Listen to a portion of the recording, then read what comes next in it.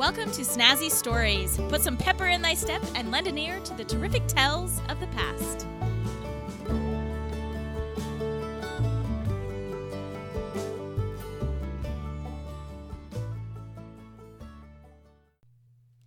Welcome to Snazzy Stories. If you would like to keep the storytelling alive, please go to patreon.com/snazzystories and donate to my storytelling adventure.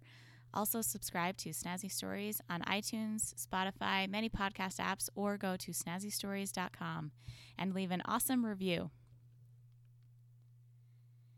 Before the reindeer took to the sky pulling Santa's sleigh, in the 1823 poem, "'Twas the Night Before Christmas, there was the god of thunder who flew through the sky with goats.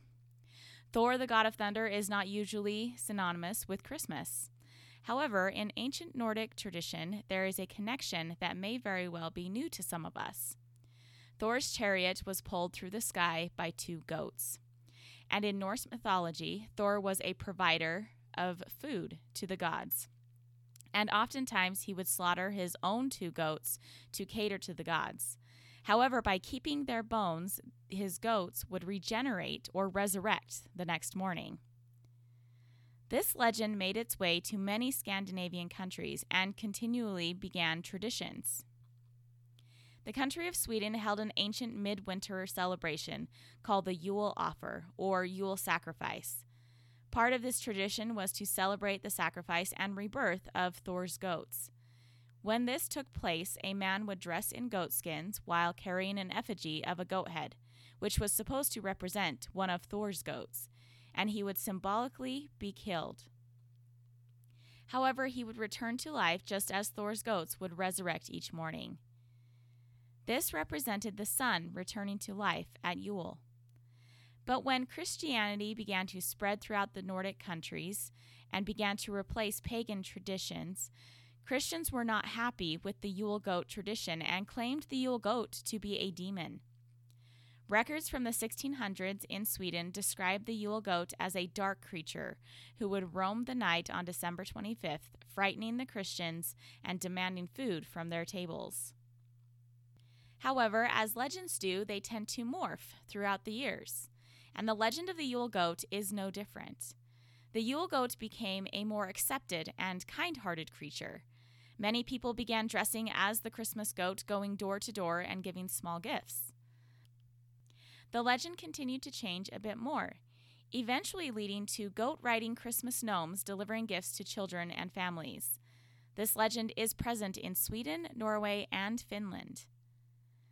By the 19th century, the Christmas elf-like gnomes and goats bringing gifts became similar to the traditional Santa or Father Christmas.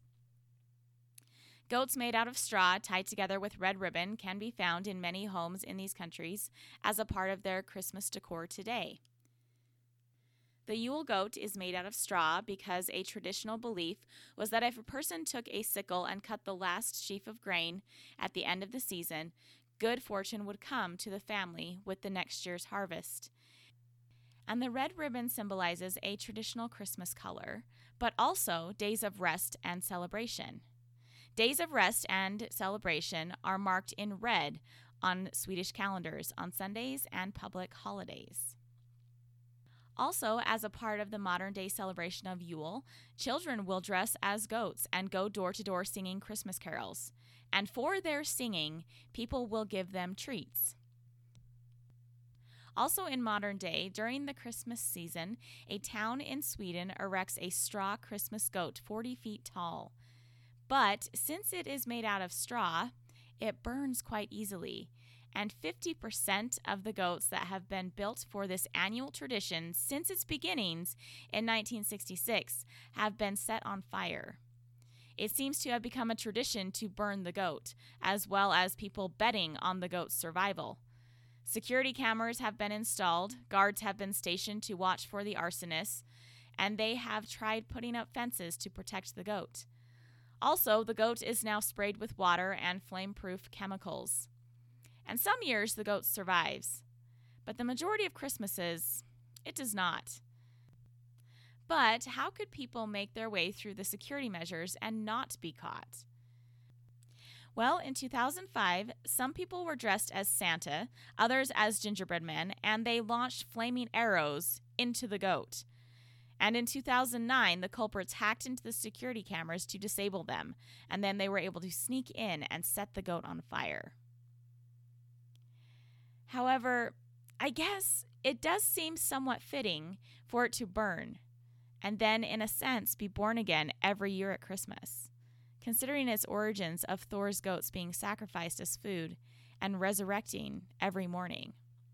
Not only do Yule goats have a place at Christmas time, but Christmas gnomes do too. The story of Father Christmas is also present within Scandinavian countries. There are two stories behind the bringer of toys. He may come as a Santa Claus figure dressed in a red suit, or as the gnome figures, as previously mentioned. The Christmas gnome is known as Tomte.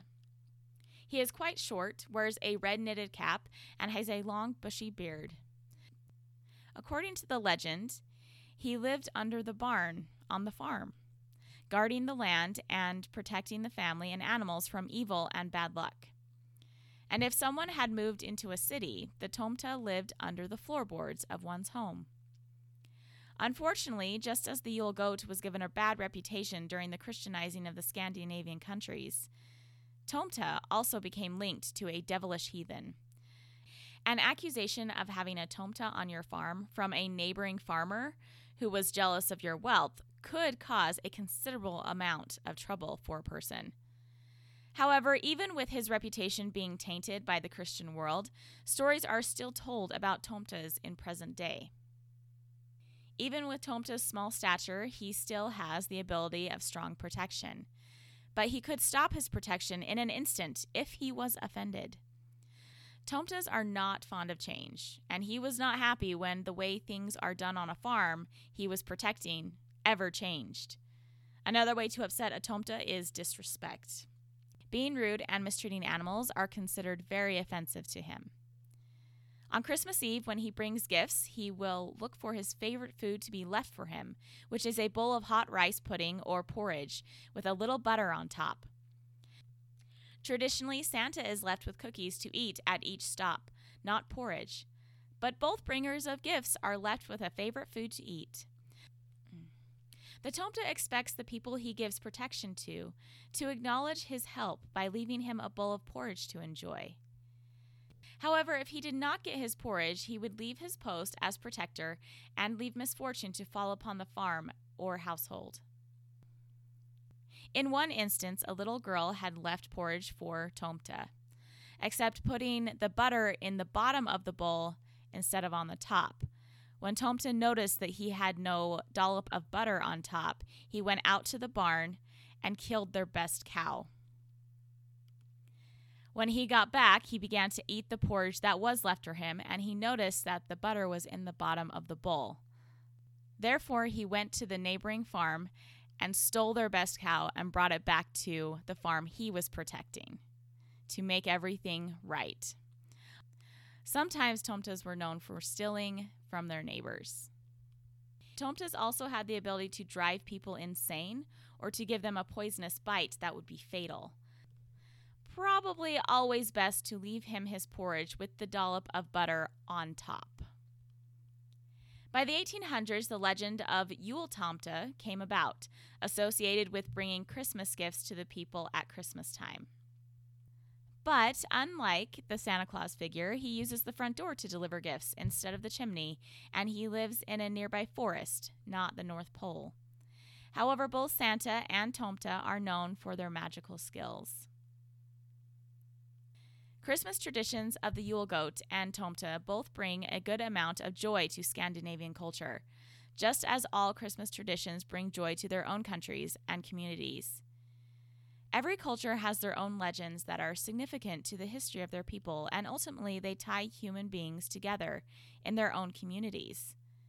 That is why traditional stories continue to be told throughout the centuries and even weaved into other cultures. Because we recognize the importance of tradition and stories. We are connected through them. These stories, traditions, or legends bring hope to people. And if we keep telling these stories and bringing them life, that hope will never be lost. This year, beneath our tree are Yule goats and tomtas, hoping for some protection from misfortune in the upcoming year. Thank you for listening to Snazzy Stories. Come back again where everyone has a story.